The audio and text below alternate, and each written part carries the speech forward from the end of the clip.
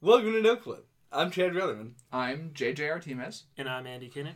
Today we're going to be talking about Broken Age, which I didn't look up any of the information for. All right. Good. High quality.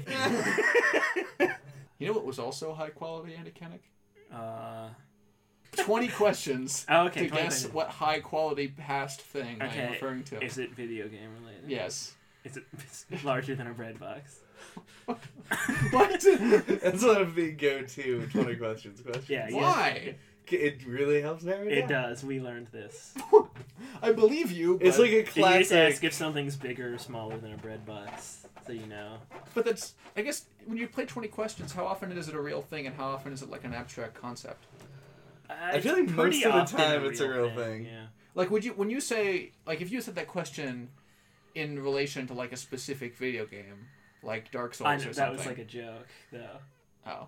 I wasn't acting, yeah. But still, like, when you said that, would the answer be, like, bigger or smaller than a bread box, or does it even make sense? Like, are you referring to the disk or the data? Both of which are smaller than a bread box, but... So, yeah, the answer would be Okay, yes. it It's is smaller than a bread It's a box. video game. Okay, that helps. Yeah. So, is it a game that we've talked about? No, not in the past. Was it a game that we're going to talk about in the future? It is. It is. Oh, God. Is it the game that we're talking about today? You're not playing this game. Is it a sorry. game that we're talking about today? Yes, it is, Andy Kinnick. Is it Chips Challenge?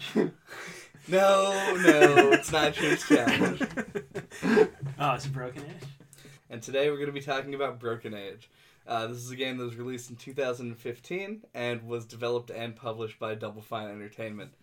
Double Fine is a company that was started by Tim Schafer, who sort of became quote-unquote video game famous for developing adventure games at LucasArts back in the 90s. His most probably notable game being Grim Fandango. JJ Yeah? is not much of an adventure game player. Have you actually played any adventure games, like point-and-click adventure games, prior to this one? Not a single one, and I was Wow. trying really hard to maintain my ignorance of the genre for the sake of the cast, actually. Oh, really? Yeah, I thought it would be more interesting if instead of me like bum rushing to try and fill in the enormous gaps in my information about the genre, and if instead I just didn't do that and treated it sort of exclusively on its own merits. I can't believe you've never played a point and click before. I mean, Like, to me, like, when I was a kid, like, point and clicks were what computer games were. oh, I agree, but computer games for me were like such a far away and separate thing when I was at like that age at the time. Like the closest thing I ever got to like really being into a computer game was going to Derek's house where he had a computer upstairs at the top of his stairs. It's yeah, that's weird. I guess upstairs, but it's literally by the stairs. That's actually, my grandmother had Like the same setup back in the 90s. hallway. Yeah, it was a hallway Computer? computer. It was very strange, but it was a computer that was good enough to have video games, and they had like putt-putt and shit. Ah, putt-putt. But That counts as point and click, right? Yeah. I would say so, Yeah, yeah. I played the crap out of those. And then games. I'd come to his house, and sometimes when we were bored, we would do computer things, which sometimes included putt-putt. But that wasn't me playing the game. That was me like either watching him play or just kind of goofing off in the middle of like someone else's save file or other things. But that's putt-putt for maybe 1 hour total of my whole life. Right. That's Which what- one? I don't- Putt-putt goes Well, to the moon. There's You're like already 100 beyond me. putt-putt games. Putt-putt enters the race. Putt-putt saves the zoo. Putt-putt joins the circus. Putt-putt travels through time. Jeez, look at you just showing Putt- off your extensive putt-putt knowledge. Yeah, Putt-Putt has an Ernest-esque level of like activities that he's done in his career. As most childish video game protagonists do. I suppose it's true. Yeah. Interestingly, I actually don't even have that like historical of an experience with adventure games. PC games for me in the 90s were like SimCity and Roller Coaster like- Tycoon. I did play a little bit of Roller Coaster Tycoon too. Like Star Wars X-Wing and TIE Fighter. Jealous. But that's about it, really. I owned the Sam and Max games, but I never played them for some reason. Which Okay. sucks because now I've gone back and played them and really enjoy them. So I'm really, yeah. My first experience with adventure games as a whole probably showed up in, I want to say 2010 7 or 8 Wow. when I was in high school and played Grim Fandango. I'm like because I the- heard it was really good. I'm like the authority on this then. Apparently. Yeah, more or less. At least like in the historical sense. That's the thing, is like I never even played like the LucasArts ones as a kid. Mhm. Like I only ever played like weird like shoot off ones. Yeah, like like- Putt-Putt. And I had like SpongeBob Employee of the Month. Ooh, Point was and that a click point and adventure click? game. Yeah. What? Oh wow. Wait, It's but actually- SpongeBob didn't exist until like 99, right? Yeah. So this was probably a point-and-click adventure game for the PC made like In 2000. the PS1 era of Yeah. Yep. God, that's interesting. Well, I mean, Yeah. they never went away. They've always existed Yeah, since it's just like the early 90s. it's just weird for me to think of like a highly marketed game. You know, like I guess maybe SpongeBob wasn't the crazy big brand that it was right after its inception, but that depends on what era this game came out. For all we know, there could be like a 2008 SpongeBob point and click. Yeah, adventure. maybe, yeah. It's not that new. Yeah. It was probably, I don't know, like 2004 or something. I don't know. That sounds about right. Definitely nowhere near as new as Broken Age, the actual No, game. it's not. Yeah. The game that we should talk about some. Yeah. Well, I think that the reason that it's relevant to talk about point and clicks as a genre in relation to this game specifically is that like they're a game that has like such like I don't want to say an underground contingency, but like there is a sub like this genre has like an audience. A niche. Yeah, that exists in the video game community that clearly really likes these games and loves to talk about them and like wax poetic about the old days of point and clicks. And yet really there hasn't been like a largely successful one prior to 2015. To the point that when this game's Kickstarter came out, it hit its goal in the first like 8 minutes. Yeah. I guess technically speaking, even in 2015, there wasn't a successful one because it didn't exist yet when it was already successful. Yeah, I guess it's I feel like point and clicks, or at least like studios, felt like it's like the platformer, like the 3D platformer. Like people were like, these don't sell anymore. Throw them in the trash. Yeah. Like people just don't make them anymore. And I think like Telltale and studios like that, like kind of swooped in and kind of like gave it like a makeover and a tune-up. Yeah, a I little feel modern twist. Yeah, that's like an evolution of like the point and click adventure.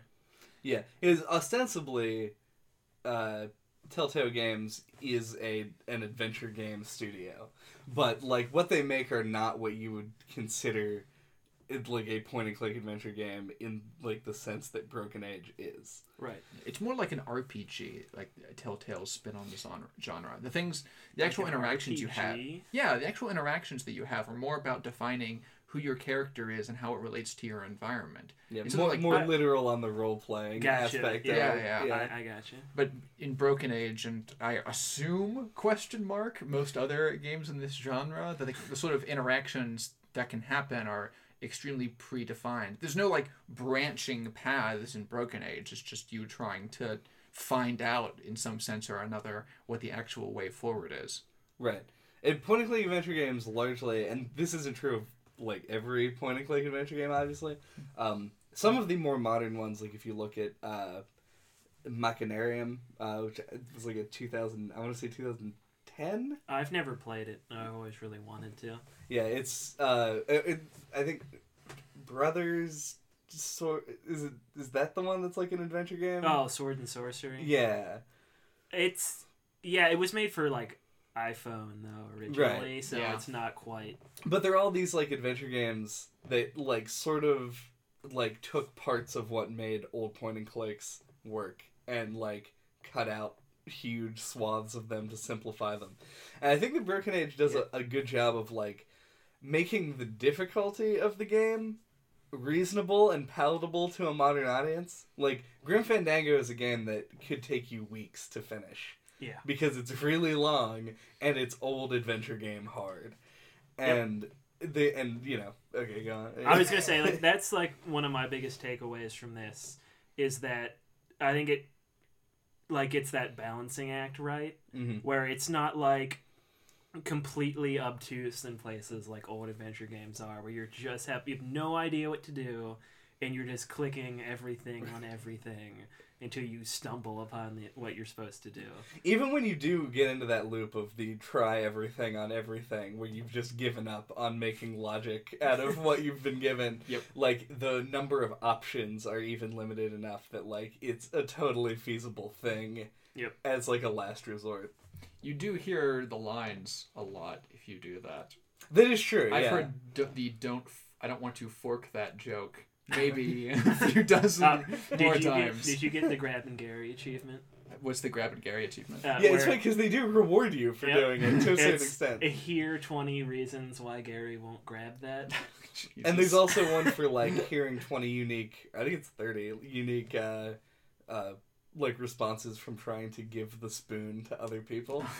Like, there are lots of, like, just things where it's just like, if you're gonna try everything, they reward that old, like, mindset right, that like veterans of the genre are going to, like, do. Yeah, 'cause I feel like a lot of people who didn't, I mean, we'll get into how JJ ended up playing this game, but a lot of people who've never played a point and click adventure game before, if they play this game, I feel like there are going to be places where, like, because I don't think that the try every inventory item with every object in the environment is, like, a thing that most people would consider doing. Right. Like, 'cause it just seems unintuitive to just be like, I don't know how to solve this puzzle, so we're going to try and brute force it. Yeah. I mean, But, like, it's a logical response, but I don't think a lot of people would consider it a fun response. Right.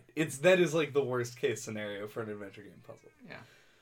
And I mean, there's nothing in this game that comes close to the, like, the fake cat hair mustache puzzles of adventure games past. Yeah, but you say that it's worst case scenario for games like this, but it seems like old ones were designed specifically to get you to that. To do that, yeah. Like, to make it so that you at least knew that was an option. Yeah, because I guess point and clicks were still being made in the time where, like, people tried to make games last as long as they could, so you'd get your money out of them. Yeah. So I guess that's where that design philosophy came from. Yeah, meanwhile, Broken Age is a game that I think, I mean, it wasn't a full-priced game when it came out, and it's clearly not made for that audience. It was Kickstarter, wasn't it? Yeah. I guess I forget how much I paid for the game now. And I also don't know how much you could pay for it at the time, and I don't know what sort of benefits or things you got for paying at different levels when it was actually kickstarted. Right. But was there one level that was like, you just get the game and that's all you get? Yeah, presumably that's the thing. And your name in the credits. Which, as we determined, I must have pre-ordered this game, not kickstarted it, because my name was not in the credits. No. Yeah. But I've had this game forever on PC and just never played it. And then, because I knew you guys were playing it on PC, decided to play it on the PlayStation. Because it released on PS4 and a while ago was a free game through PSN. Oh. And so I played it on that, and it honestly wasn't that bad. You expected it to be bad? I expected it to be harder to, like, control. Yeah. Because, it like, is specifically designed for a mouse. But I mean, I played some Telltale games with a controller. Though, I mean, the level of, I don't know, this game doesn't have pixel hunting. So I think I was okay because I didn't have to do that. But yeah, so your first experience with a point and click, what did you think? It seemed like most of the game was essentially just a vehicle for the authors to attempt to express their own creativity. There are good and bad elements to that. Right. Good in that it's essentially just like an interesting art piece. Bad in that there was like never really a point where I felt like I had like a huge amount of agency. Like to give an example, when you're talking about how some of the older games in the genre used to sort of reward you for doing the constantly connect every item in your inventory with everything in the environment method, like I recognize I'm under the assumption that that's not like a particularly engaging activity. That's just an activity that has a guaranteed result in success, but just takes a long fucking time. Right.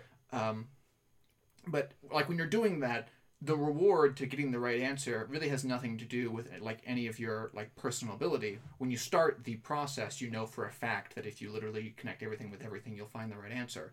It's just what makes that sequence cool is that when you get to the right answer, you can now be like, oh, you had to combine X with Y. Oh, it's so obvious and neat.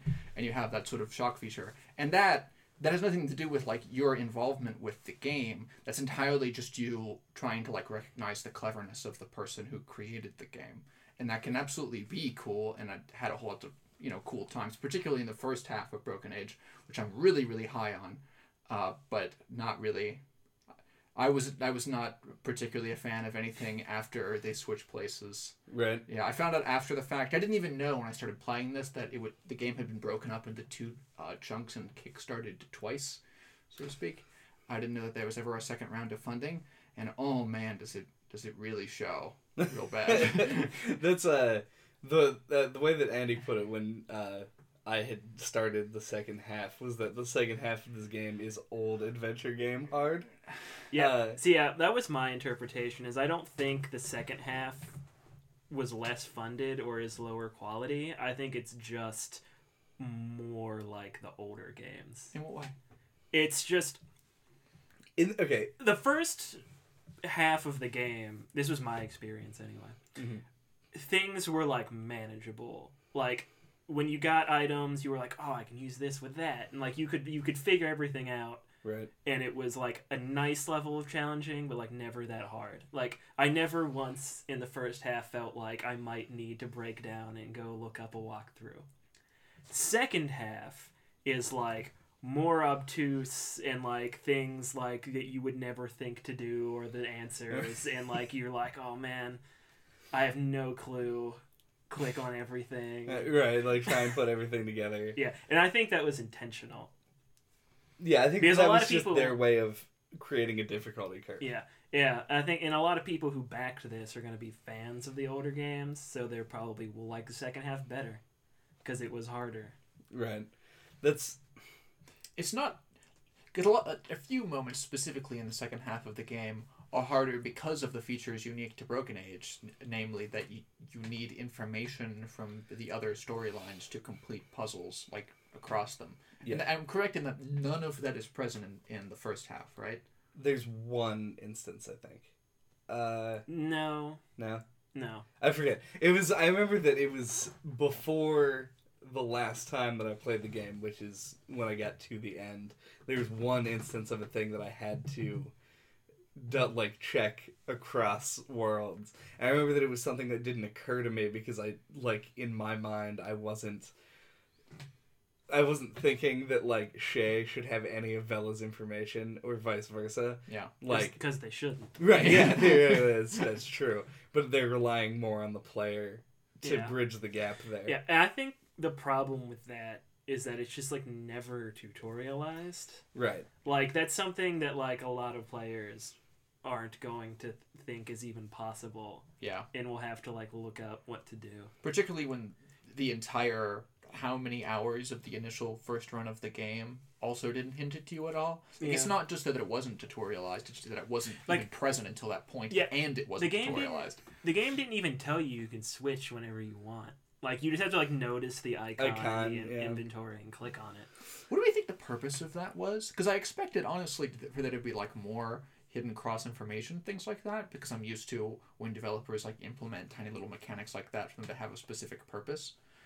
My first thought was that it had something to do with puzzle fatigue, if you got sort of frustrated with a situation, you could just quit and go the others.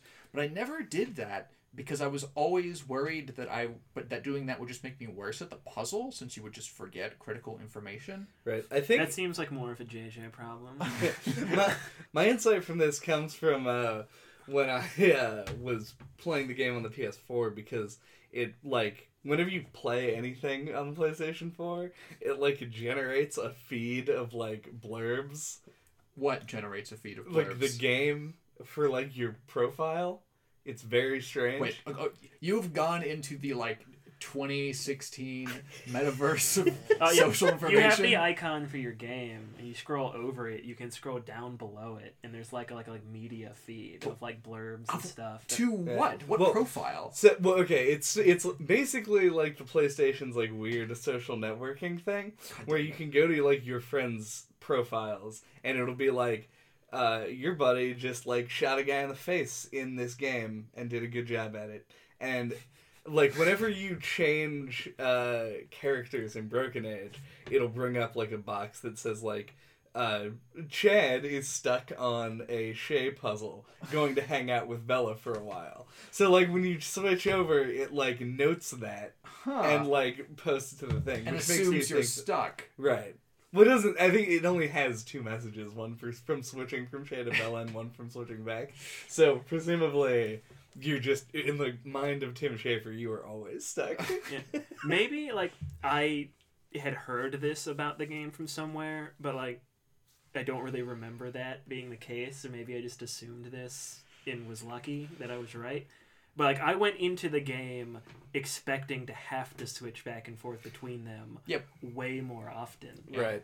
And then even knowing that, I still like some of the stuff you had to like the information you needed from one side and where you applied it in the other was just like Right. you know, like stuff that would take forever to figure out. Looking in the background of a picture. Yeah. Yeah. So yeah, I'm sitting here. See, this I is a had game- notes too, you know. We all had notes for that puzzle. Yeah. That puzzle requires notes. No. Yeah. Yeah, and also fuck that. Like, First of all, the people listening to this do not see me just produce notes. Okay. If you played the game, you probably know what we're talking about. Yeah. But just for clarification, the wiring the robot sequences. the hexapals Yeah. and the hexagons. Everyone like this is the first this is the first game that I've played in a long time that like I both took notes and like drew diagrams and like I turned subtitles on so that I could get like notes to a song and like write that down because that was a solution later. Like I kind of love that. And I mean that's part of what brings me to this genre is like the necessity. I guess like Her Story was the last one that I like actually wrote things down as we were doing it and Her story is also designed for them that way. right. I was actually worried that I didn't know how people, broadly speaking, would take to like those styles of puzzles that require sort of like outside information outside of the game and you having to physically write things down. Because I actually really enjoyed the first one of those that I encountered, which was the knots. No. It was the I do like that literal one. the literal logic puzzle that is just present in the game where you have to look at the glass in part 2. I forget what you're actually doing, like what you do with the information, but you have to figure out what kind of boots that he had. Oh, right, yeah. Oh, yeah, you tell it to his mom, yeah. And that's literally just a logic puzzle, and I was like, yeah, I've taken a class in this. And One of did that. One of the most frustrating parts of the game was that I sat there looking at that chart for like 5 minutes trying to figure out how I was supposed to fill it in before realizing that it's just a picture of a chart and they want you to write things down. Like they want you to draw the chart. What chart? Oh, you did better on the logic puzzle than I did. Because if you try it twice and get it wrong, then Bella draws up a chart with like the years and then like all of the different things. Awesome. Yeah, and then you because can children will probably be playing this game. So. right. But like they could have in that moment like shown you like a chart and had you be able to check things off and have it in your inventory and you be able to pull it out, but they just make a statement right there. They're like, no, this is a game where if you want to remember something, you write it down or you just remember it. Instead of giving you a chart, they could have like had Vela just be like, "Mom, maybe I should take notes next time." Right, yeah, just like you saying know. it doesn't have to be so on the nose. Right. Right. It's like, please draw this chart on a sheet of notebook. But no, paper. what I was gonna say when we first started, and then we or like kind of everyone started talking at once, is that puzzle that you have notes for over there with all the triangles for wiring the hexapals and the hexagals. Right. I like that initially. I hated that it repeated like a billion times. Like, you had to keep rewiring them to do different things. I was like, this was fine as an isolated incident. I hate that this just became the mechanic for this last part of the game. I like that you had to, like, rewire the same robot to do different things. Yeah. But I don't like the amount of time that it takes to, like, wire them once you have the information. Yeah. Because it's just, like, especially, it's a real kick in the nuts that in the final, puzzle, if you don't do it correctly, it resets both of the hexapows, so you have to rewire them, in Shay's instance, twice to get it, to do what you want it to do. And it gets a little bit tedious. Yep. Exactly that, yeah. It was, man, the fact that they had to default to that sort of, like, repeated wiring puzzle, and frankly just in different ways during that last sequence, we're using a whole lot of the other puzzles that were present through the rest of the game, is just another sort of piece in my argument for why I really do disagree with you on this, Andy, and think that the second half of the game was... And I'm not convinced that it was an intentional design decision to include things like that specifically as an appeal to older players of the genre. Granted, I am not that person. I have no information on that person.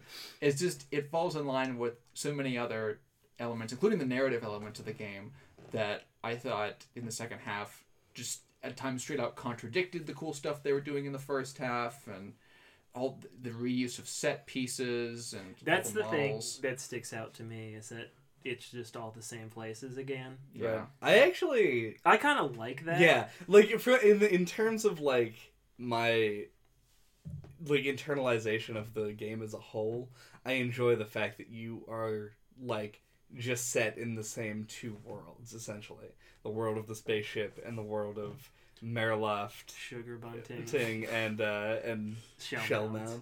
And it's like, that is in itself like an interesting thing, and especially like once they do cross. And I think that Vela's second half is really sort of what's coloring our opinion on the second half, because Shay's second half was honestly not that bad. I liked Shay's second half, and I think Vela's second half is the only part of the game I wasn't a big fan of. Vela's second half is pretty difficult, and because it's on a spaceship, I think literally by the like nature of the way that like the spaceship part of the game plays out is more abstracted, and it's more difficult to like actually use logic to solve things. Because it makes no sense from an abstract standpoint to use a crochet hook to change the navigational like path of a starship. Like from the furthest extrapolated point, that's not a thing you would think to do. Yeah, you had to like combine the fork with the yarn and stick it in the robot's head. Yeah. Like you can't just give him the yarn. Right. You had to twirl it with a fork.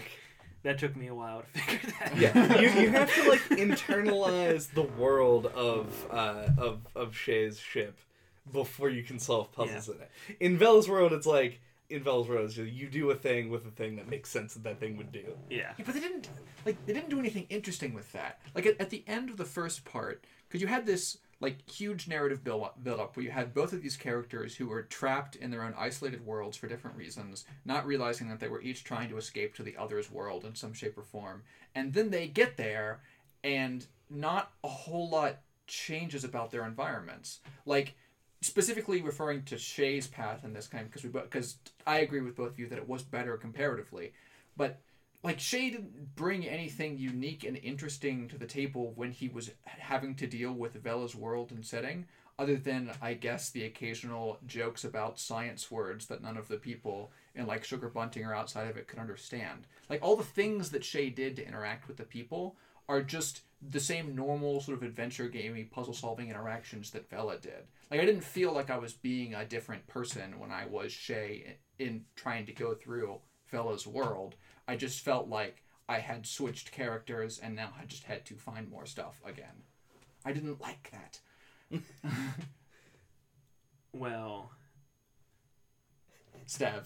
I was trying to think of, like, I feel like it's just like a product of like what Tim Schafer likes versus what you like. What do you mean? Because Tim Schafer's whole thing is like witty dialogue and character interactions. He's like the Joss Whedon Oh yeah, of totally. And and like the whole thing is just like, I feel like the emphasis on is how does Shay, what funny dialogue can we have these characters say to Shay that's different than what they said to Vala. Right. I think that like it's something that I that I never really like internalized while playing, is that like it's just so like expected, I guess. Like I switched places and then I was like, all right, time to go find more stuff.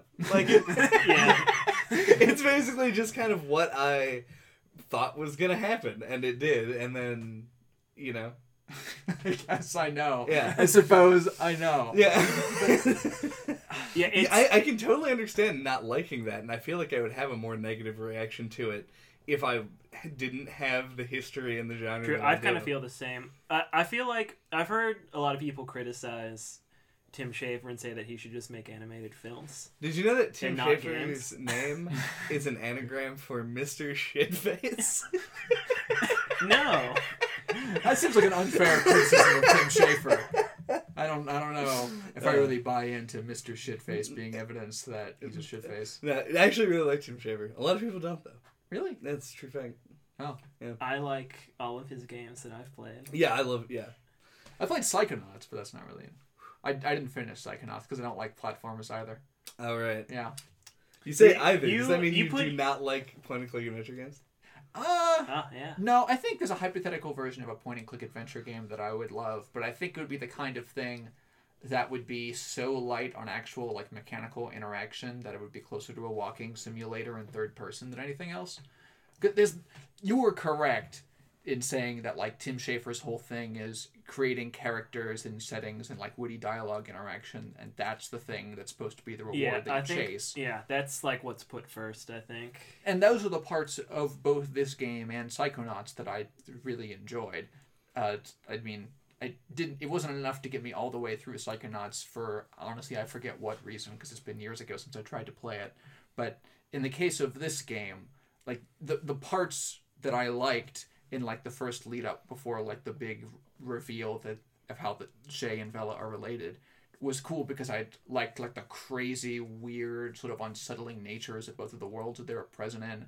I liked the way that they were like building up everything that was happening and making you sort of unsettled and constrained in different ways. That really did work for me, is what I'm saying.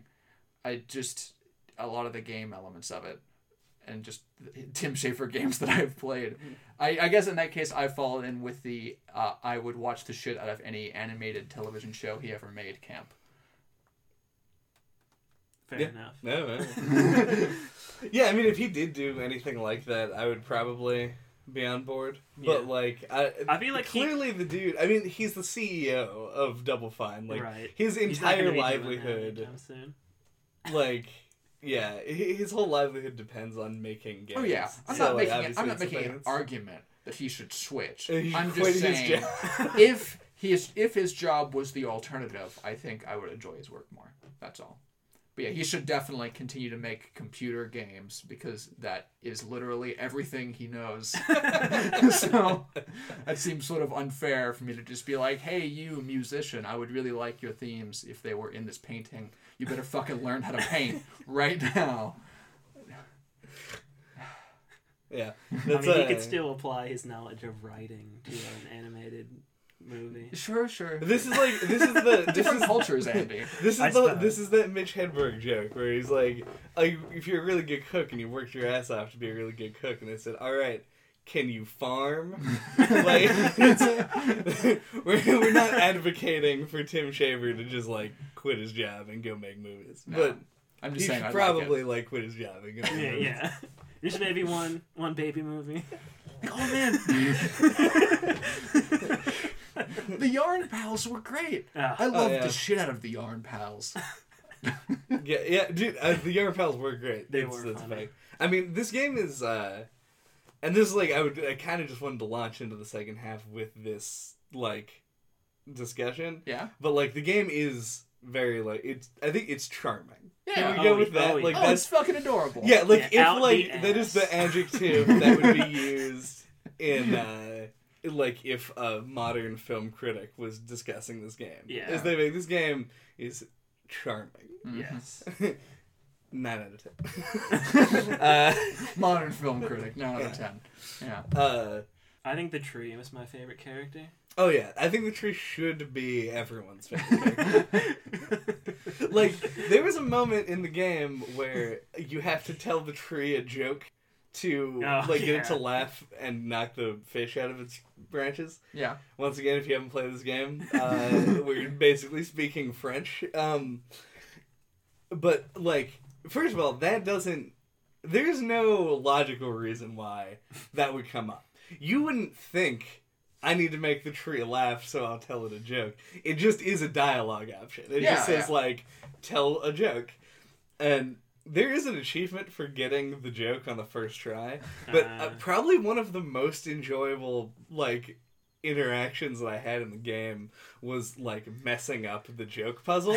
And just, like, repeatedly trying to, like, figure out what the correct combination. It was like insult sword fighting. I was just gonna say it's like Monkey Island. Yeah. But like this game's version of it where you're just like trying to piece together a joke that makes sense. And it's just like, you know that like the local coffee shop has a no birch rule, and you're just like, that's horrible. Like, the tree treats it with just like the most deadpan, like deadly serious perspective. It's wonderful. Could gush about individual characters in this for days. Yeah. The train station man. Oh, The yeah. conductor guy. In fact, if we're going to gush about this for days, we should at least prepare ourselves by taking a break. Yeah, I agree with that. Break Alright. time. Break time! Woo.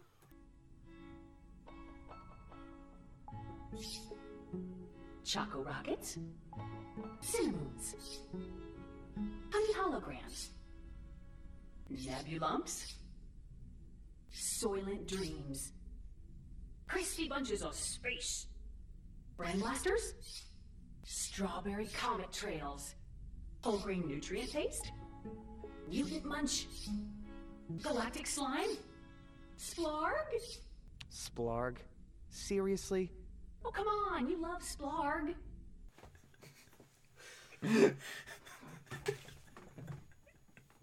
Why are you waiting for silence? Welcome back. JJ. So, I hope you're ready for us to, I guess, gush about characters for 10 days. Alternatively, we could do exactly what Broken Age did and completely break all the expectations set up by the first half of the game and just say mean things about it instead. Ooh.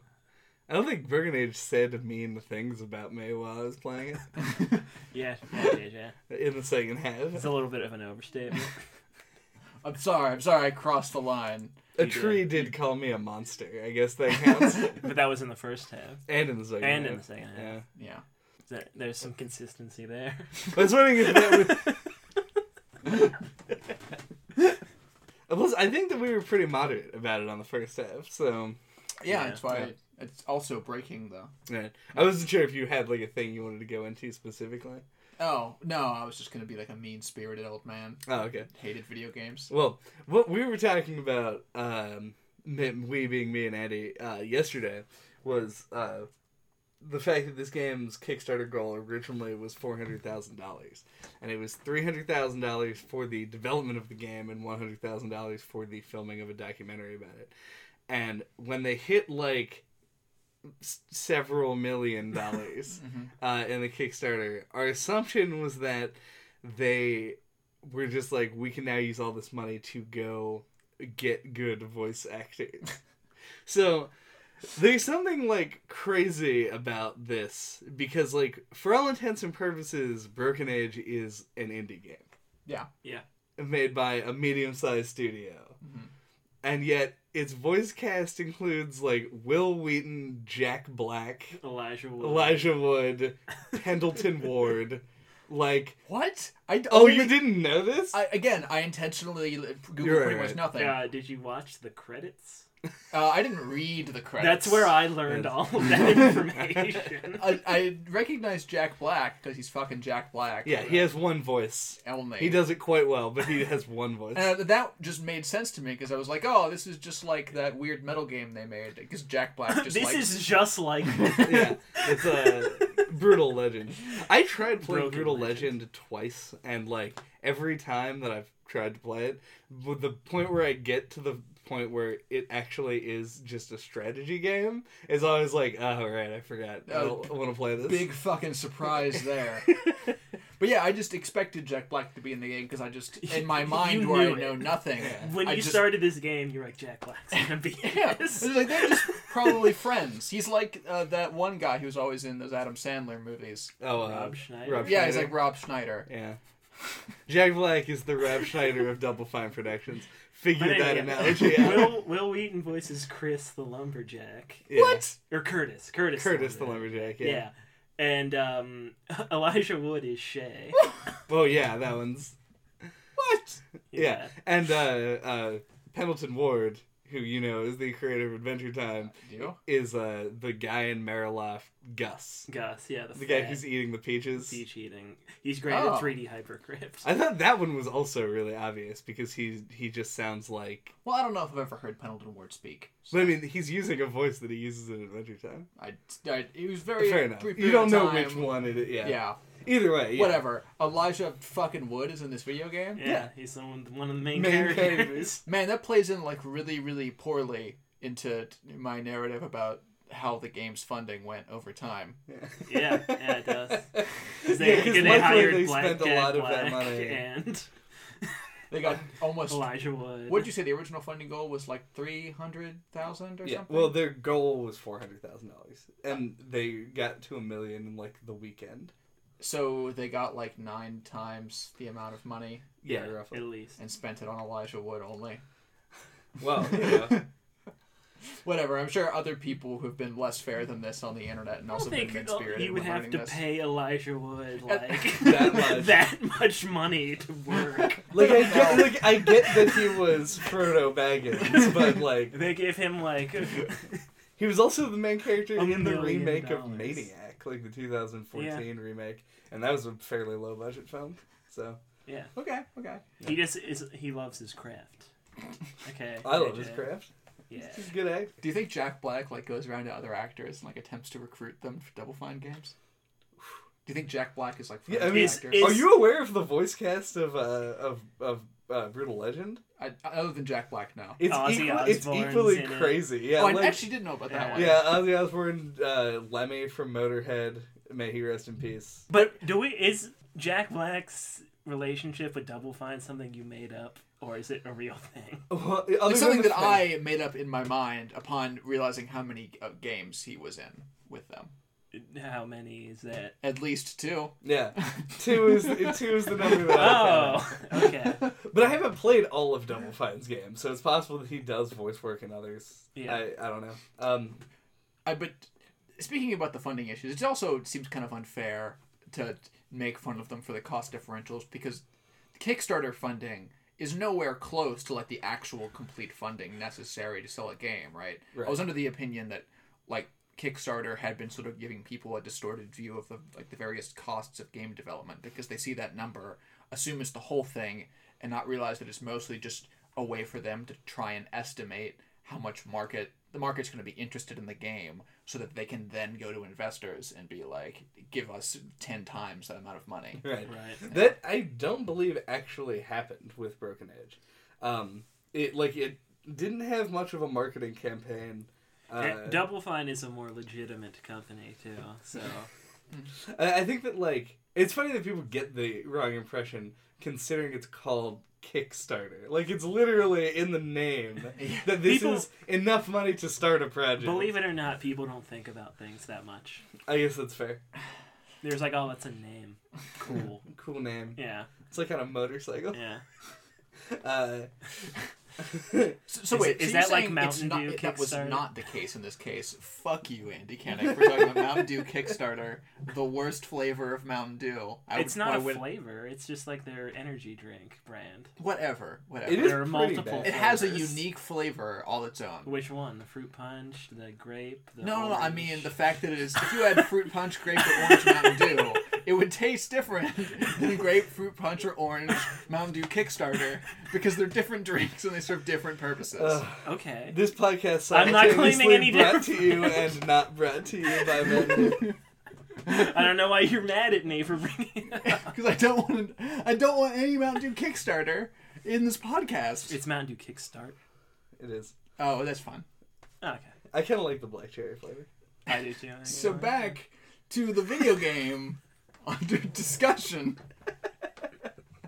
So you're saying that prefer in Game reality Fuel? they didn't pursue other investors into the project? That's That was their probably whole not true. budget? Because that can't be. There's no way you could make, even if you cut out the Elijah Woods and Jack Blacks of the worlds, there's no way Broken Age could have existed on $300,000. They made like $2 million. No, that's not what I mean. I mean, $3.45 million. $3.45 million. That's not what I mean. I $1 don't million mean for the- Elijah Wood. $1 million for Jack Black. not the game that exists. I mean, I don't think they could have made like an acceptable adventure game on that kind of budget. It's possible. Like anything that would be worth the Double Fine name. Kickstarter, another crowdfunding mechanism, this game helped establish Kickstarter as a viable alternative to traditional venture capital and publisher funding for niche video game titles. This game was made entirely on its Kickstarter funds. That's, oh god. And it is $3.45 million, and it's a 2D point-and-click adventure game. Like, I know. I wasn't saying oh god. I was saying oh god because if what I had been saying was true, then that actually makes things seem a whole lot better for Double Fine because it makes them seem like they didn't fuck up management so much in the production of the game. Right? I suppose. I don't think that, like, I mean, I came into this not really considering the game, not, like, I feel like nothing in the game was, like, fucked up to the point where I thought that there may have been, like, internal issues when developing. Okay. Like, it Me all neither. felt pretty much as intended when I went through it. Like, I didn't feel like anything was a significant quality drop-off from any other point in the game. I've Me been neither. an old guy for long enough. I feel like I actually have to start defending this point substantially then. Like, I think... Are you basically attributing this to, like your attitude toward it for the first half of our podcast as, like, adventure game racism? No. It's like, no, it's just he's of his time. He didn't play adventure games. He wasn't He like... doesn't know. He's Yeah. We just let him get it. It's I'm sure I institutionalized. could love them. He'll probably die before, like, he becomes relevant anyway. Thanks. That one goes out to all the grandpas out there. They're listening to this podcast. Yeah. Who will die soon? the Grand Podcast. We recorded Grandpodcast. As you were saying.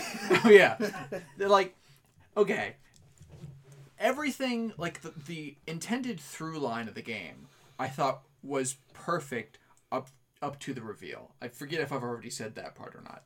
Like, you have the characters in both of their separate escape spheres, and then they switch, and there's this like cool kind of abstract mystery, and then you get to the second part, and they retcon, and I'm openly saying retcon here, the computer into human beings. Like, I don't think you had anywhere close to enough information to suggest that Shay's computers were people. And it makes no sense that both of his parents would not even correct him ever, or just tell them, just say, we're human beings. We're not computers. Like, she has one one-off line that's like, oh, I wish you'd call me mom. Yeah, And and it's he's like... because...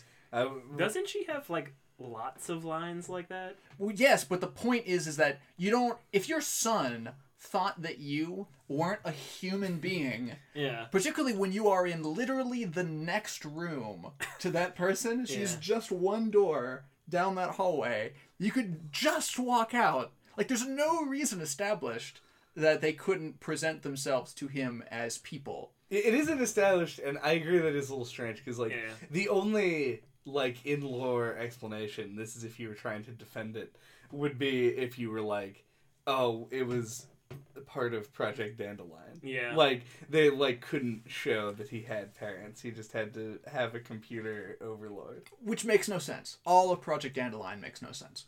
Let's go down the, like, step-by-step train of logic that this, like, weird overlord species was trying to go through to get what they wanted. Sure. Okay. So, even ignoring the ridiculousness of them having to create, like, a flying ship that looked like a monster on the outside, but looked like looked like space with a ship in it on the inside. Correct. Their goal was to, like, raise this kid outside of their society so that he could have, like, unspecified mystical abilities to recognize women that they could add to their DNA structure, right? Yeah. Something like that. Okay. Why are his parents even there at all? They snuck the, like, wolf guy onto the ship, right? Right. And he was trying to lead them around. The parents serve Interestingly, no dressed function. as a wolf. The parents for were no there reason. to just raise him until he was old enough to do that stuff. Why couldn't the people that actually had a vested interest in, like, succeeding this plan do that? They were presented to him as if they were computers his whole life. Yeah. I mean, I don't know. Maybe they didn't want to do that. Actually, he They were has like, a "Make one-off someone line else." at some point where he's just like, huh, like, I didn't even think about it for, like, a lot of years. Where it's like, he knew that he had parents. What?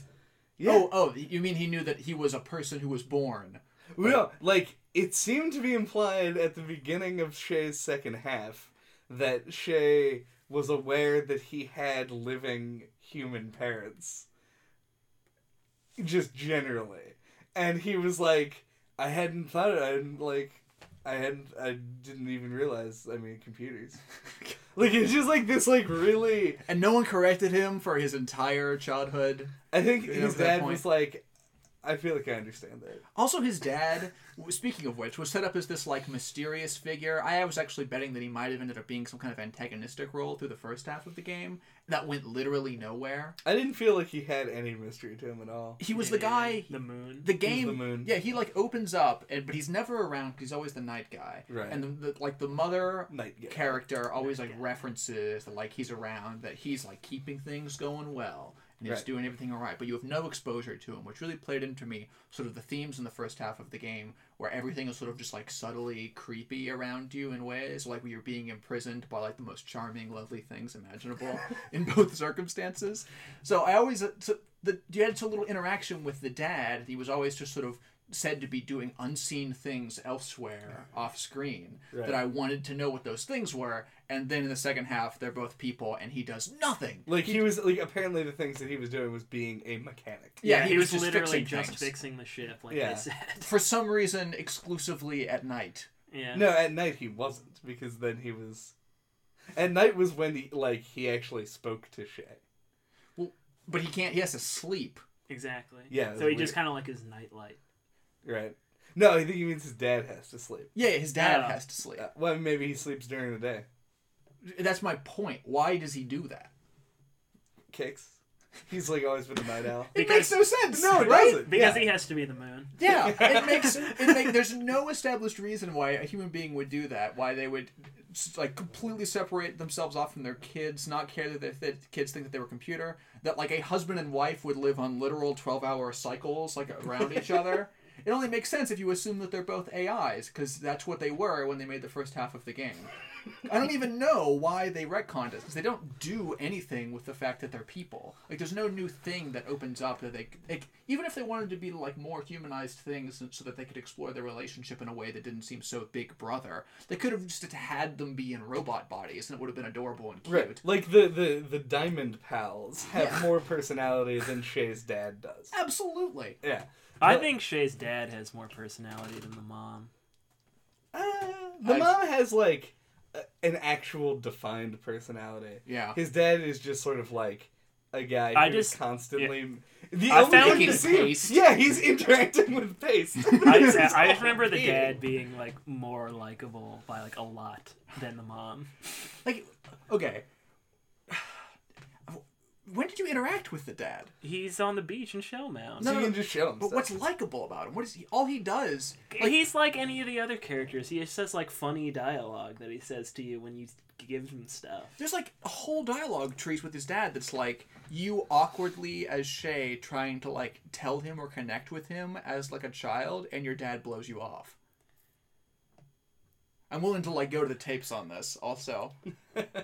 I don't know. I guess I just always found it funny, so I just liked him. Dismissive father. Yeah. Really funny. Humorous father overtones.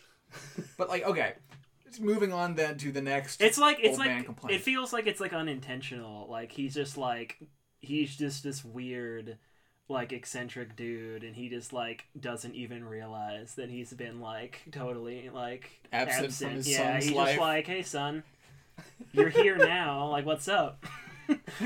It's weird. Yeah, like nothing's. They even like do it in like this cheeky way where like he's like buried in sand at the beginning and it's just his head. Yeah. And he, like when he like has a body, Shay's like, "Oh my god!" Like, what? Yeah, it's just like nothing's weird to the dad. Like he's just like, hey.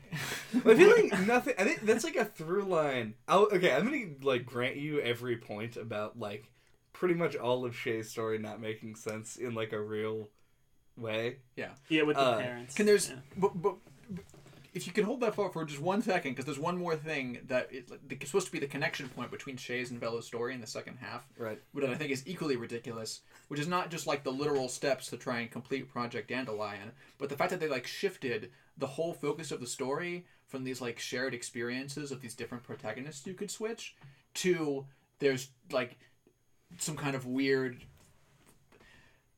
Plague Dam. Yeah, all of a sudden you have these like weird, horrible mutant people that are now just like the like straight up easy antagonists that are just evil for reasons, Right. and all of it's just completely given to you in like individual conversations with some of these people. They aren't set up to be menacing. There's no undertones. There's just a literal wolf. There's like a guy literally wearing like wolf clothes. Right, yeah. He's a wolf and Yeah. sneakily tricks you. And then his other evil people that also. And by that, they're you of evil. course mean that it was a genius reversal of the classic wolf in sheep's clothing adage. Yes. Yeah, alright. 10 out of 10. Like- JJ, best game. 10 out of 10. You never they spent so much time in the first half of the game, and I'm gonna stick specifically with Shay's, building up how sort of like creepy the atmosphere was in a really, really subtle and cool way that I think only Schaefer can really pull off, because only he can make things that endearing that you can almost forget that you're kind of a prisoner. Right. And then instead of putting you in like any environment, they just didn't have any money, so you're just back again on the ship, so you can't actually learn or know anything about this horrible other race of people that's supposed to be the actual motivating force that you're fighting against now, All of a sudden. that you don't yeah. care about. Because Yeah, even like when you talk to like the leader, it's just like a guy on a screen for a little while and then you leave. Like Vella's story Yeah, it going is from weird the that they beginning just to the like end. dump Merrick off the ship and they're like, Right. as if what they See did ya. even solves any of their problems, right? Yeah. They blew up a factory that made these ships. The people are still there. yeah, I Let's didn't. build another one. I didn't even think about that when I played through, and I was watching Chad do it last night, and I'm like, wait a minute. Like what is They the solve? they reunited, Yeah. but they did nothing to the bad guys. Yeah. They- Nothing has changed at all. They blew up that hangar with that bomb, Right. but that's one hangar. Well, like Rush says, changes aren't permanent, but change is. And all of the sorry, had to get a Rush quote in. Yeah. But like you see like all of the people who were like at one point like complicit in the Maiden's Feast. Yeah. The Maiden's Feast thing turn against it. So like obviously they're gonna have a harder time getting people now. So like that is at least relevant. True. Like But that they- is a relevant change. they It's a do- societal change. True, but they do just sweep it under the rug. Credits roll, and it's like happy good times. Here's like a little illustration of everybody bridging the gap. Yeah. Now everything's fine. Well, I mean, okay, at its core, it is a coming of age story for Shay and Vella, Right. and it's like that story doesn't end Like, a coming-of-age story, by definition, does not end with, like, the evils of the world vanquished and, True. like, a major change in the world. It's just about these two characters. But, Right. And evil usually ends in a coming-of-age story. There's a thing that you have overcome, even if it's not all evil in the setting. It's Well, not like- and I think it's literally just that, like, the captivity that they each had was ended. I think that is what, like, the story from beginning to end, especially on Bella's side, is fairly well contained and has, like, its 3 acts and plays out in a way that makes some amount of sense. But, like, the world around it is what doesn't make sense. Like, they don't give proper motivation to, like, the villains in the second half or in... Or to really most of, like, the population of, like, the world beyond the Plague Dam, or from whichever side you want to look at it, the people that you actually interact with on Right. Bella's first half of the story. Yeah. Because, like, there's really no reason why they would think that offering themselves up to, like what is obviously a horrible monster and designed to look like a horrible monster, eating them would, like, positively benefit anybody. But, like, that's just not required for the enjoyment of this game from start to finish. It's when you look at it and realize it doesn't make any sense that you can start poking holes. I'm not arguing that it's a good thing. I just think that it's a thing that a lot of people can easily overlook. Yeah, and I have to say, I didn't think about any of this till you brought it up. So I was too busy trying to figure out, like, which thing I should give the spoon to yeah, to, like, check the pH level of the whole patch. and put some seashells in it. So, yeah, yeah. It was cute. No, it was cute. It was trying to distract you. It's evil cuteness. It's malevolent. It's trying to distract you from the fact that their story doesn't make any sense. Yeah, it's... And they could have done the through line so easily. There's, like, so many other approaches they could have done that would have also been cool. Man. Well, why don't you just go try and make a video game, JJ? I'm not Tim Schafer, and I can't get $3 million by just using my name and saying I want to do it. Because that's... Okay. Going to that and continue to be a crotchety person. That I think really one of the emblematic things about this game is that this was a game that was successful before literally anything about it was known or existed. It was a game that everyone knew was going to be great before it had a title, when it was just the Double Fine adventure game. So, of course, when you know that you're going to be a great game before you've actually thought of what the game is going to be, you get fucking Elijah Wood and Jack Black and everyone, and you spend all this time taking the ideas that you do have, which I'm presuming to be the setup until, like, the giant switch and the connection between the characters, and making that as polished as you can possibly make it, and make all the environments that you're in beautiful and charming and great, and then you don't actually do the remainder of the footwork and you're out of money because you've got Elijah Wood and all these beautiful people, and you made the thing that you had, like, this gorgeous mirror of video game perfection.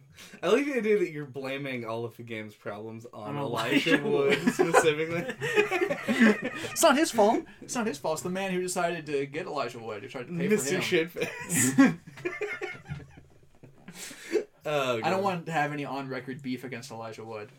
If I want to meet him in person, I want to be able to honestly say, I've never said anything bad about you. But you just didn't say a good thing about him. I mean, okay, I'm not willing to, like, pick sides in the Elijah Wood debate. I don't want to be like... The Elijah Wood debate that no one is having. The great Elijah Wood debate of 2016. Never really even specify what the debate is, I guess. But yeah, I hear that he wouldn't wear wigs. I want to talk about something nice, because this game did a lot of nice things, and No, JJ just wants to say, shit well, all I'm over going to be the- crotchety now. Well, honestly, Before he says anything. I'm pretty happy about it because, like, there was a certain point where I was playing the game and I wasn't sure exactly how... Because you can't talk about the mechanics in an adventure game, really. Because you're just, like, you're Pointing gluing and things clicking. together. Yeah. Like, it's... I got an interesting note about that, actually. Yeah. Is it Because crotchety? No. Because I had no familiarity with adventure game tropes at all, I had no idea you could combine items in your inventory. Oh, yeah. Wow. So, what was the first puzzle that The required that? cloud shoes on the ladder? I don't remember. Cloud shoes on the ladder? I don't think I ever got stuck with it. I think I just discovered it accidentally at some Oh, point. okay. Yeah. The thing that this game does that, like, helps, like, this is just part of, like, the modernization of the point-and-click adventure game genre that this game tries to do, is that, like, in old point-and-click adventure games, if you, like, were looking at your inventory and you were like, I'll use the duct tape on this pencil, it would just be like, and then they would just separate and go back to, like, the two areas.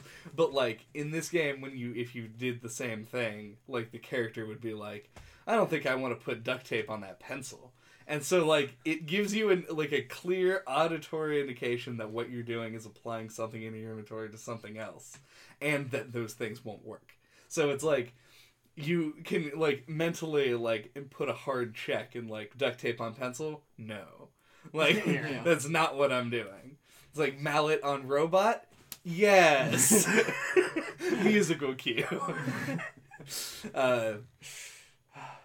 Like, that just, yeah. It's just part of what this game does, like, correctly.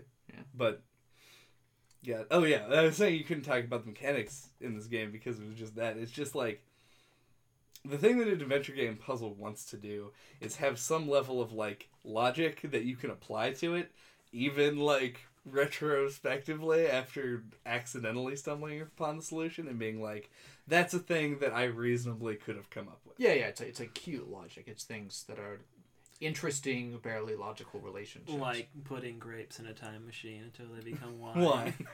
Yeah, it's almost the perfect example of the kind of thing I'm That's talking from about. Day of the Tentacle. Yeah. Which I just purchased. Yeah, it's and I feel like this game actually does do that pretty well. There are very few solutions to puzzles that I thought were completely unreasonable.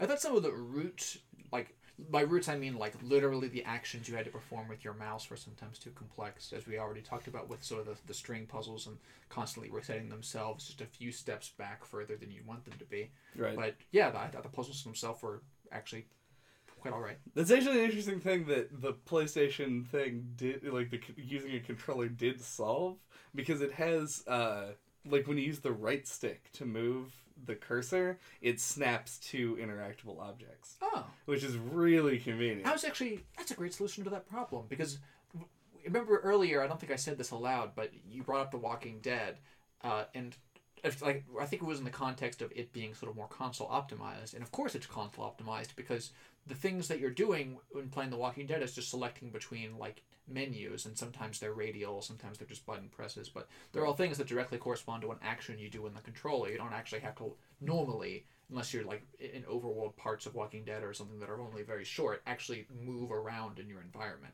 You don't have to go to the objects. The objects are always just there, and they just assign a different choice between them. And you're never, like, manipulating a camera or anything, Yeah. So what I guess in the port they essentially did was there's such a low number of objects in the environment, they could just realistically ascribe each to, like, a radial menu.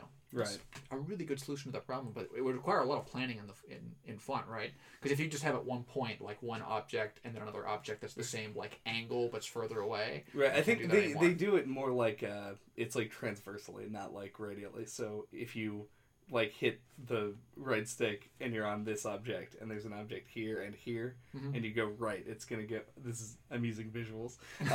And there's two things to the right of the object that you're on and you hit right, it's going to go to the first one, then to the second You're one. moving between nodes then. It's Right. not Yeah. cool. Um, Also prevents you from ever having to do the pixel hunting literally, because you would- can always just find all the pixels and relevant objects. right, the solution would be right in front of you. Yeah. And pixel hunting has never been like, no one who's been a fan of adventure games has ever been like, you know what I really miss? Pixel on. Pixel hunt. Looking for, like, the scrap of, like, a Polaroid under some rubble on a screen for 2 hours. Oh god, what? Harvester had like a shining example of that.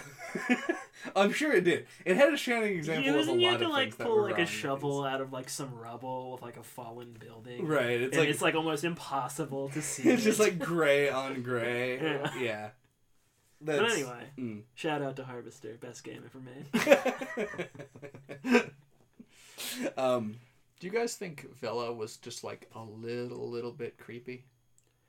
I didn't get creepy No. from her. I was watching a review of this game, and one of their big complaints was that they felt like the voice actress for Bella like phoned it in comparison to the rest of the voice cast.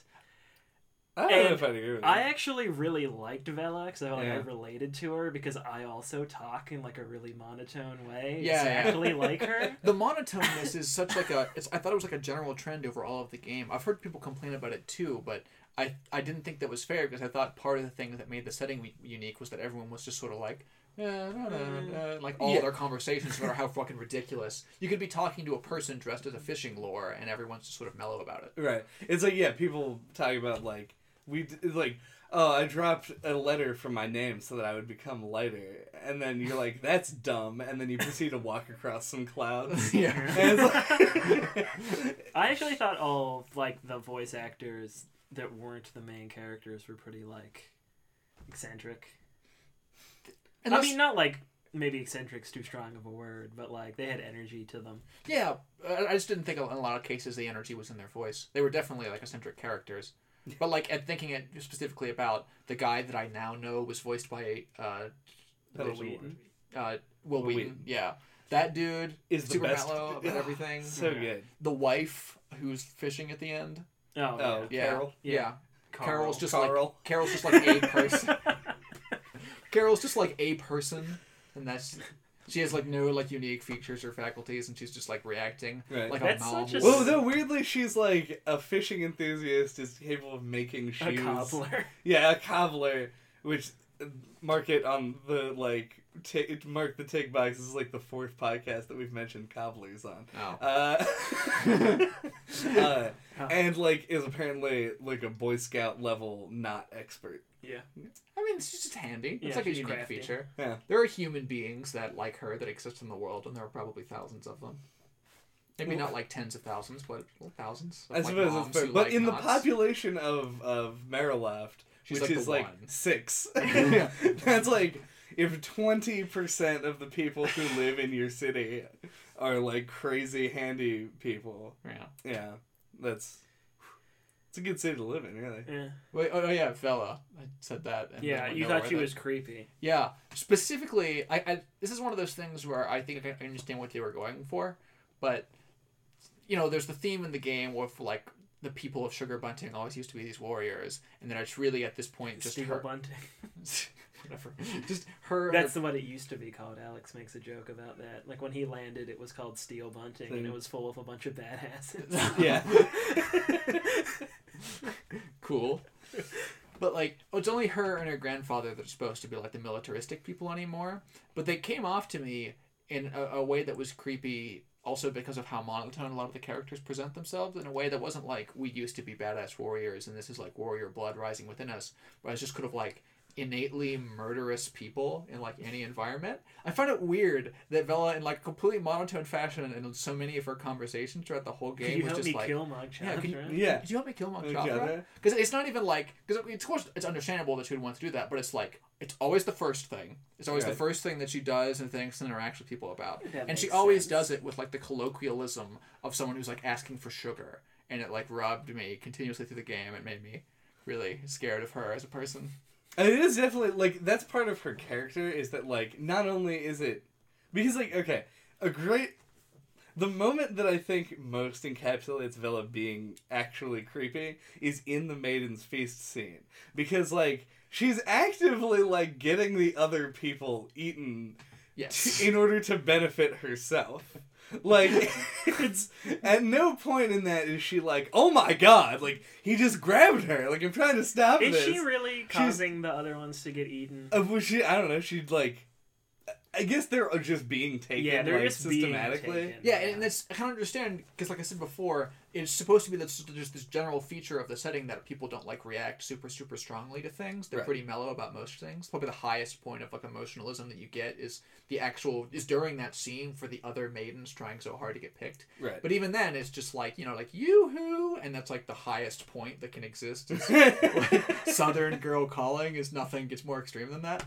But yeah, she was so mellow, and it talked about murder a whole lot of this, horrible. Oh, Best it, of makes, a I think monster. it makes total sense I'm not that saying would it be the doesn't make first sense. thing on her mind. It makes perfect sense. I'm just saying it came off as weird because I don't often hear people like single-mindedly go on adventures to kill giant monstrosities in like the most casual way possible. Can you help me kill Mog Chothra? Can you help me? Can I use this to kill Mog Like Chothra? Chothra? Can you help me make a death ray? And that's the other thing. She's like woefully endangers like everyone else around her. And Yeah, doesn't care I about love shit. that when her and Shay meet for the first time, she throws a punch at him. Yes. Oh, yeah. Yeah. That's probably my favorite thing that she does. Yeah, no, I don't know. I think she's well characterized, but yeah, it is a little bit. But it's no more off-putting than some of the quirks of the other people in the game. I'm not even saying. I think me being an old person has colored your views here. I'm not even saying this is a bad thing. I'm just saying it creeped me out slightly. Notable, you're the youngest of the three of us. It's true. True. So old. Yeah, fair enough though. But I mean, okay, so Vela is characterized in that way, and like Shay's characterization comes as like someone who's just, I don't know, like he changes so drastically, just based on the fact that his like opinions and like reactions to things don't change. Yeah. When you switch from like fake train accident to like actually out in the world and his ship is flying away. Yep. That's once again something that I didn't think about the first time, like playing through, and then later I was like, man, once he escaped, he like wasn't like, oh man, His whole world. there's just a whole world here. He's like, can I borrow your pencil? I need to go have somebody draw a knot. Yeah. And I'm like, One thing I do He's not think- like, oh my god, other people. and my dad, I'll just leave. Yeah, whatever. I thought his reaction to the snake was cute. I thought it was one of the only examples of him treating Vela's environment in a way that was uniquely like him treating his environment. Because he grew up in a place where everyone was soft, so it was Yeah. just a huggy snake. Yeah. Also, but it doesn't make sense that like he just because he mistook the real snake as like being of the same quality as his Yarn buddies. his yarn snake that is like in the picture, Yeah. like wouldn't make him able to survive being constricted. Presumably it's the hug attacks, right? Yeah. Like, he's just been hugged so many times Yeah. that he's immune to asphyxiation. He's immune to compression. Right, yeah. He used to be like 3 times the size and is now just like a diamond person condensed into a nice structure. Yeah. He's beautiful. That's what I'm That saying. was great that, like, the whole time that was going on, and, like, the snake is just, like, slowly, like, nodding off. Yeah. This is just a good moment. Yep. Did we talk like specifically about the plot twist? Which plot twist? The big one? Where Mog Where Mog Chothra Chothra is a spaceship? is Shay's spaceship. No, we haven't, and it's good enough to absolutely warrant discussion. Like, I think this is like the first twist in a piece of media in a while that like really got me. Yep. Yeah, like when that realization that like the claw game that you're playing on Shay's ship was like the Maiden's Feast, I was like mind blown. That was so awesome. Yeah, it was really good. My guess up until that point was because I evidently through this podcast have learned that I interpreted everything as like slightly more creepy and threatening even than it was intended to be in the undertones. But I thought that the like I mean, in every game that we talk about? whatever. I thought that like the wolf guy and that whole sequence in Shay's story was just like the second layer down in like the simulation. That like he'd now advanced to teen mode, and this was like the fake teen thing he was doing. I did kind of also think that. Yeah, because like he's just playing a fucking stupid claw game, but he hasn't Yeah. realized he's playing a stupid claw game yet. Right. But, so I'm glad that you managed to set that up as a thing that was beyond expectation, and which it made the twist hit harder for me because I That didn't know it like, was real. that claw game thing, like, fooled me like big time in the second act because I like it was like Chekhov's claw game for me because the whole time that in like the last part where you like actively have to switch between Vela and Shay, I really thought that eventually you would have to use it Yeah. to like do something, Mhm. but it just always looked like some kind of video game. Yeah. There was never anything you could do with it. I was like, I don't know if I was disappointed because I got to use Grab and Gary instead. That's about it. Poor Graven Gary. Yeah. I wish I had a slice and salad. Yeah. What? I wish I had a Slice and Sally instead of a Grab Gary. It's one of the lines if you try and use Grab and Gary on something. Oh, it's Good. the hose, to cut the hose. That's a good hint. I like Yeah. that. Yeah, I tried using Grab and Gary on like a lot of things, but apparently just not enough Not things. enough, yeah. Yeah. Positive thing that I haven't said yet. I think my favorite part of the game was actually as Shay trying to break out of his routine. I thought that was like a cool, novel approach to the way that a whole lot of games sort of try and trail you. Classic Andy Kinnick. First game I picked, train game. First thing I did, like, lowered the bridge and let him fall. Like, I didn't go through any of that stuff. Really? Yeah. I was like, well, train crash seems the most urgent. I'll do that first. And then it's, you know, the way it is with yarn people and a mountain with a face on it. And its tongue Right. is the bridge. So, like, I clicked on it to, like, make the bridge go out. And then I noticed that the interact thing was still there. So I clicked on it again. You brought it back. And then, like, he was still holding on to the track. Right. So I put it out and then immediately took it back and just did it. That was the first thing I did. Wow. And made it straight through. Man, that seems really damaging to his character development from your perspective. Well, as the first thing that he does, I like that, like, in the abstract, being like, you could do, like, it's logical that you would do that just being like, well, I just started this game, like, 3 minutes ago. Like, Yeah. That's usually so, like, not how I play games. I either. know, Like, I yeah. usually don't fuck around. Yeah. But, like, there was something about the setup that just, like, made me... Like, it's so happy. I was like, what would happen if this went wrong? Yeah, yeah. Like, it was just like, You were in his mindset that the Yeah. oppressiveness of the environment was supposed to put you in. Yep. Just from the start. I out of guess I was curiosity. immediately on the same page. as immediately Shay. suspicious. That is Yeah. my... That's Your how MO. Yep, that's my MO. Immediately suspicious. Did either of you guys get to the end of the serial? Yeah, I did. Yeah. How many serials are there? Splarg. I think, like, I don't know, 8 to 10? I forget. I think there's more than It's that. like one of the first things I did in the game. I think So, it's like, between 15 and 20 cereals. it's a lot of cereals. Wow. Cinnamon's? That makes me Cinnamons. happy. Soylent Dreams? Dreams. Wait, did you give up at some point? I don't understand why anyone would ever accept the cereal. No, I didn't. I didn't See, give yeah, up. I took just the- got a new one each time because I wanted to also try all the cereals, but I escaped before I tried more than like 4 cereals. Oh, you actually, like, went and tried. I would be like, cereal? You want this cereal? I was like, yeah, I'll try that cereal. Oh, no, I And then just it was said... cereal. I and then just went said to a new one. no to all of them. Yeah, and it just did all Until of it them. got to the last one. Yeah. Which is So Splarg. I only had the first cereal. You still get. They still offer you the first cereal each time. I think it's Yeah. still the same order. But the next time I was like, nah, I'd like a new cereal. So, yeah. And then just Cinnamons? kept switching Cinnamons? each time. That's like the second Cinnamons one. is yeah. so funny to me. now. Cinnamons? Yeah, the last one is Splarg. It comes out, she's like, Splarg? And you're like, no. I don't And really she's like, feel like oh, but you love Splarg. Great. Yeah. And she pours it for you anyway. Yeah. It's interesting that, like, in a game where, for the most part, we all liked most of the characters, like, really hung up on the fact that Vela seems to be, like, a little bit unstable.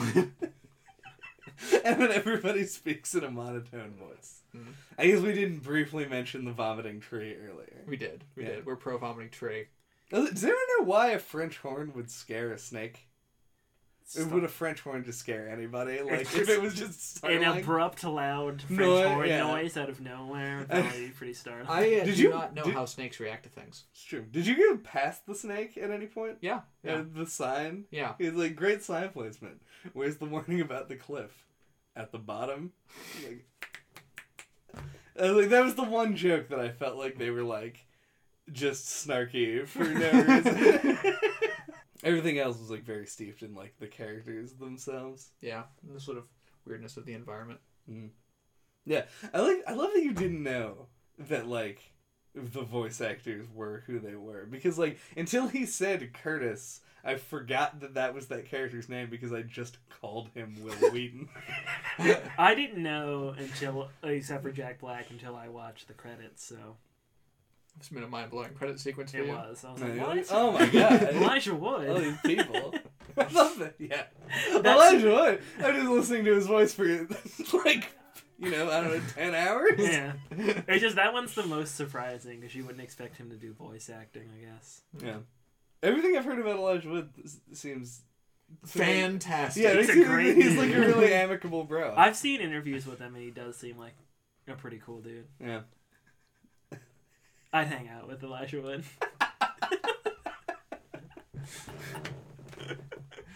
I think if So, I was Elijah Wood, I would assume. Long story short, Elijah Wood, 10 out of 10. God. Anything else?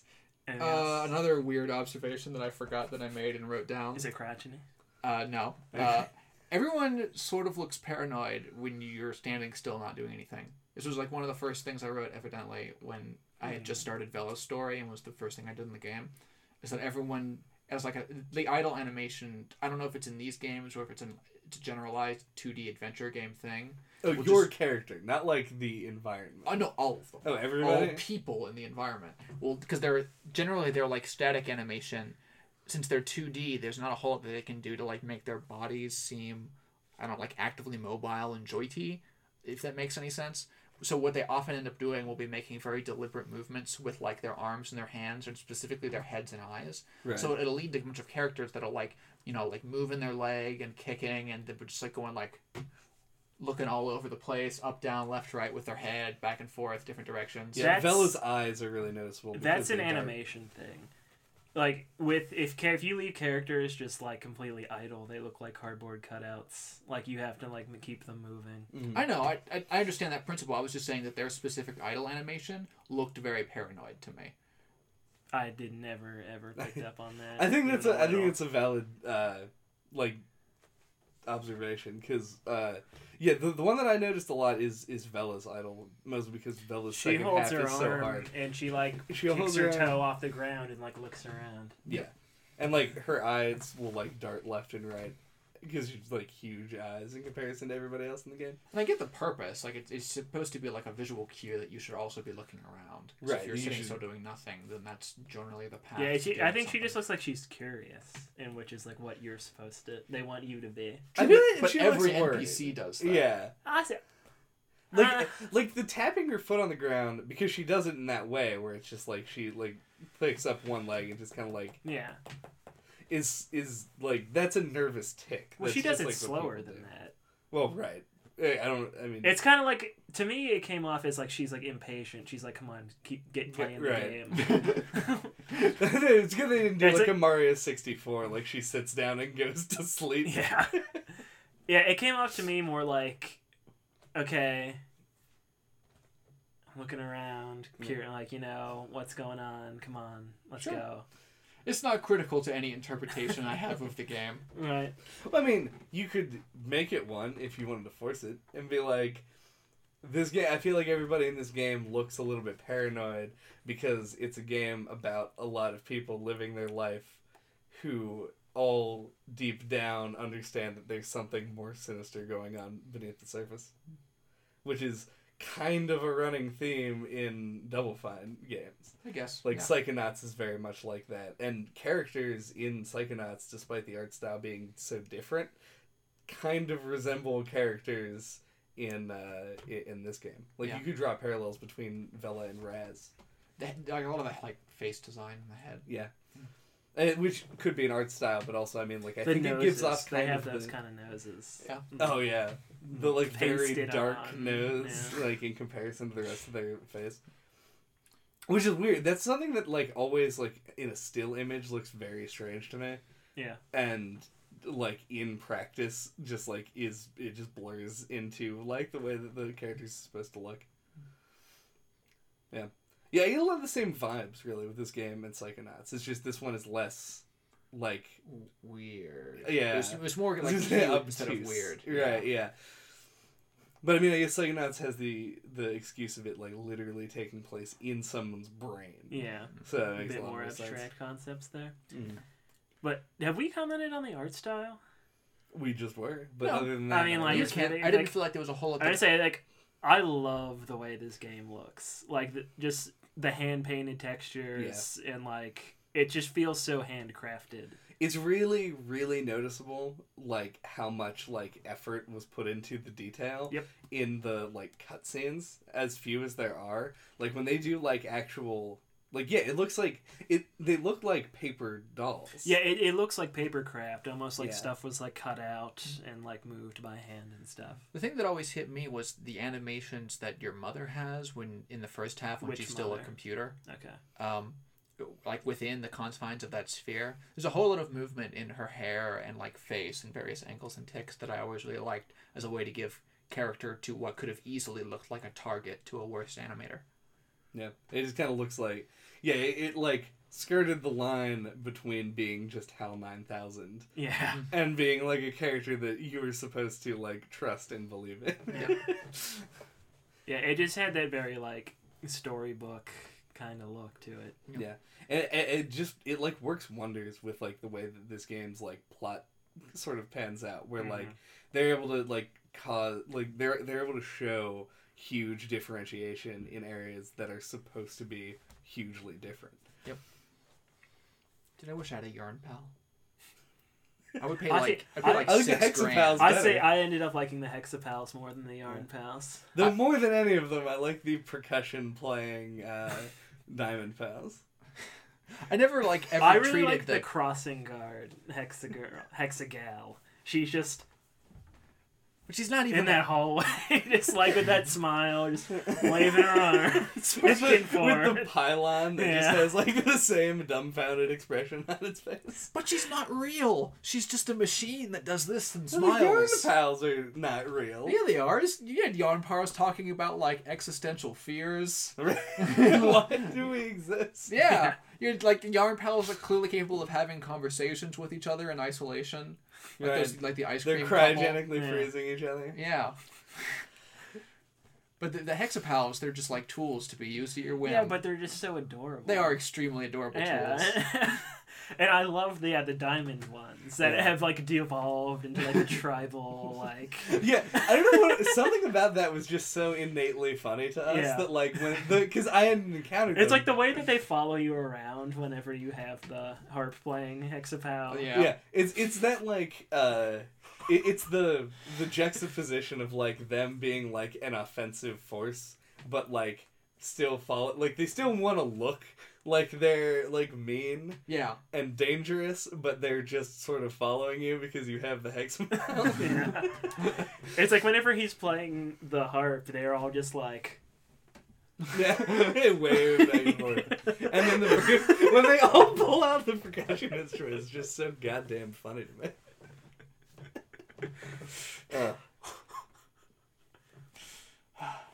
Also, fuck Shay's dad. Thank you for listening to No Clip this week. What are we gonna be talking about next time? Next time, we're going to be talking about Chrono Trigger. I'm not going to say anything about it because every time I try, I always say something real stupid. Yeah! It's an upswing in these ending sequences. I'm no longer going to attempt to summarize a game that we haven't played yet. It's a Square Enix turn-based JRPG. This is true. I think the problem was not the fact that Chad was the one describing it. Actually, Well, it kind of was. I Because a lot of described times it, I yeah. just said something I stupid. say I described it and it didn't say anything stupid. We'll let the public decide. And when you do decide, you can get a hold of us at noclippodcast@gmail.com, on our website, noclippodcast.com, or .net. Pick that one. I think they're the same. On Twitter, at noclippodcast, and on YouTube, just noclip. We good? We good. Sure. Your enthusiasm is killing me.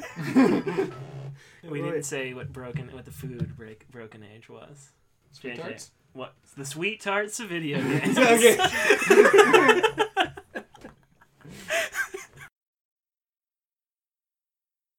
Yeah, the